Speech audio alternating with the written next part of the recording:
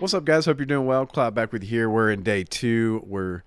Yesterday we started the intro of this new series that we're doing on the podcast. We're going through the whole book of First Timothy, and that if you're listening to this currently, like up to date, when this is coming out, we're doing that to supplement or complement the summer sermon series we're doing for Family Worship Month, which is a topical series based on one of the verses in First Timothy about how to be an example in certain areas of our life. And each week is a different topic, but we're going to go through the whole book here on the podcast to go with that. And so like we said yesterday, the intro, we just talked about First Timothy in general as a whole. And so today we're going to dig into what we see as the body, kind of the body of the letter. So we had verses 1 through 2, that introduction. You know, a lot of times we skip over that, and so today we're gonna get down into it with the body, as Paul is writing to Timothy.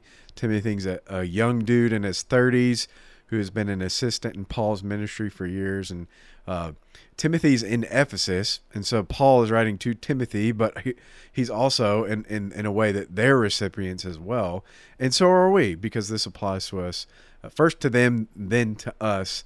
And so there's a bunch of different things you see in the book. We see these themes. He's addressing false teaching, which we're going to see that today. And then in a general sense, again, this is a letter Paul's writing to Timothy by way of Ephesians. And so we see that Paul genuinely cares about the next generation of ministers. And so Paul's covering various issues that Timothy is going to deal with in his ministry and that we continue to deal with today. So it applies to us, so we're going to get right into it. This is 1 Timothy chapter 1, verses 3 through 7, and I'm reading out of the ESV. As I urged you when I was going to Macedonia, remain at Ephesus, so that you may charge certain persons not to teach any different doctrine, nor devote themselves to myths and to endless genealogies, which promote speculations rather than the stewardship from God that is by faith. The aim of our charge is love that issues from a pure heart and a good conscience and a sincere faith.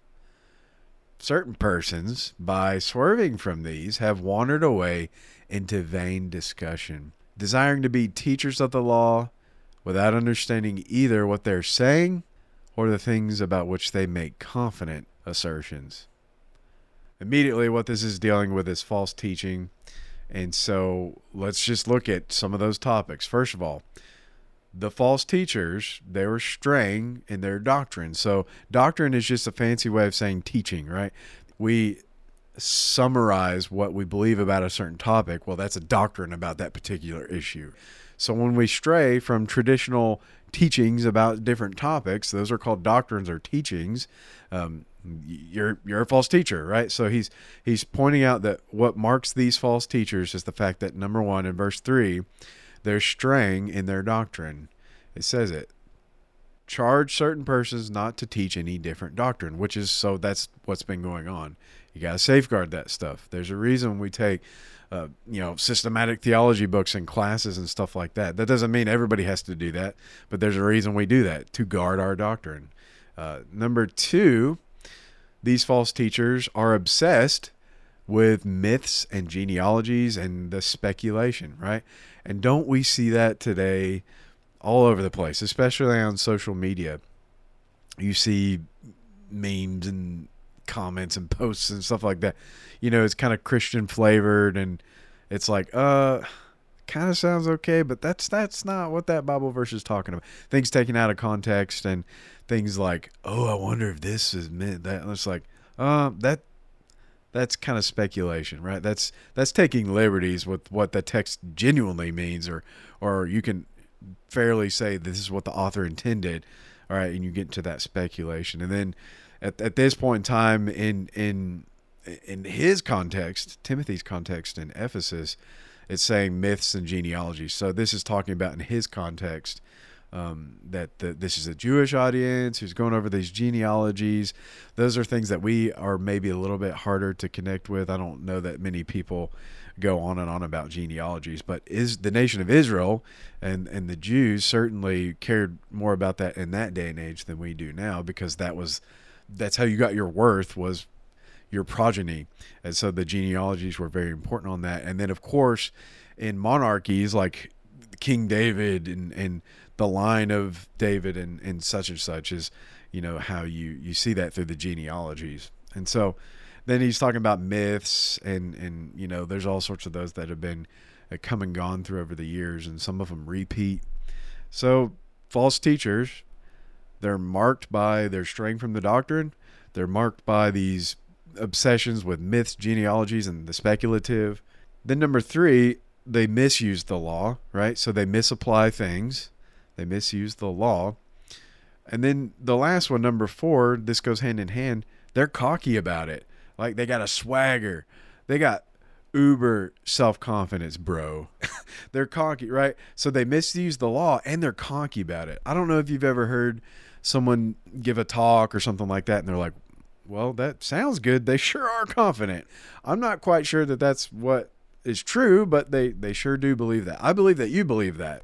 And you've heard people like that they're really confident, but you kind of deep down doubt whether the content of what it is that they're saying is fully airtight or fully legit. We can kind of recognize that, but that's super important when it comes to the law. And when he's using the word law, he's referring to all of Scripture, including the Old Testament. So people that get into that kind of stuff and like to debate things, and it's like, well, you're kind of missing the point. That's not really what those particular things are talking about. And they get really cocky about it or really self-confident. It says in verse 7, these false teachers, verse 7, desiring to be teachers of the law. So they got a desire. They like talking without understanding either what they're saying, so they don't really know what they're saying, or the things about which they make confident assertions. So they're being really confident about something they don't fully understand. And so I think why Paul's writing to Timothy, it's easy and well and good in us for do a podcast about false teaching, right? And try to look for, that kind of applies, right? It does apply because we need to constantly be aware of these things. We have these warnings that, it may not be going on right now, but we need to be warned to be on the lookout for these things. So I can't think off the top of my head very, very concrete examples of like, this person's a false teacher, but I'm aware of what constitutes false teaching so that were I to come across it and were you to come across it, it would pop out at you. And so, these things about straying from false doctrine, watching people get obsessed over the speculative, seeing people misuse Scripture, noticing people when they're more self-confident than they are confident in the true word of the Lord. Like, those are things that you can be really critical of, but they're definitely things that we need to be aware of and be warned of. And so that's okay. We need to be on the lookout for that stuff. Not for the sake of being nitpicky or doom and gloom about who's teaching false things, etc., but just to be aware of those things, to keep a lookout for that. Anyways, that hopefully that helps you guys. Paul's warning Timothy for a reason, right? And it applies to us for a reason in what you're listening to on Sunday mornings, in podcasts, on blogs, other podcasts you listen to, other sermons. You're like, that sounds cool. That's that little 10-second video on Facebook or whatever it is that you can be looking out for the same things. Anyways, hope this has helped you guys, and we'll see you back on the next episode as we continue to go along through this letter. Have a great one. We'll see you then.